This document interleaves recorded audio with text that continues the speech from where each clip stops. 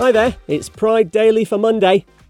A school play cancelled in the US for having LGBTQ+ themes has gone ahead regardless.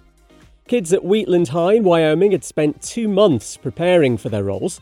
The play mentions a gay student who takes his own life and sees the classmate who'd bullied him being confronted about it. School officials cancelled at the last minute, saying it went against their values. What about not being bigoted?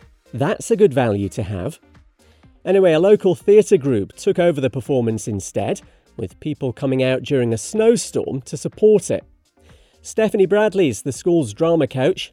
She tells Associated Press the principal of Wheatland High claimed the play was promoting being LGBTQ+. When I explained that it wasn't necessarily promoting the LGBT community, it was promoting not bullying children to the point that they commit suicide, he said that's still not in our viewpoints. Wyoming's one of just 2 US states without a hate crimes law.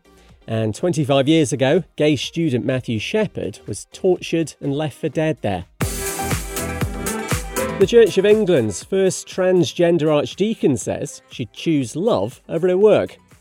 As a gay woman, Rachel Mann would have to quit if she ever got married, because the church believes marriage is only between one man and one woman. But the Archdeacon of Bolton and Salford's made an agreement with herself not to prioritise a career over love, and though she adores being a priest, says love's really rare. And the turnaround continues for a place once known as Australia's most homophobic town. Ulverstone in northwest Tasmania saw angry protests in the 90s against the decriminalisation of homosexuality, which had happened in every other state in the country. Being queer could get you more than 20 years in prison up until 1997.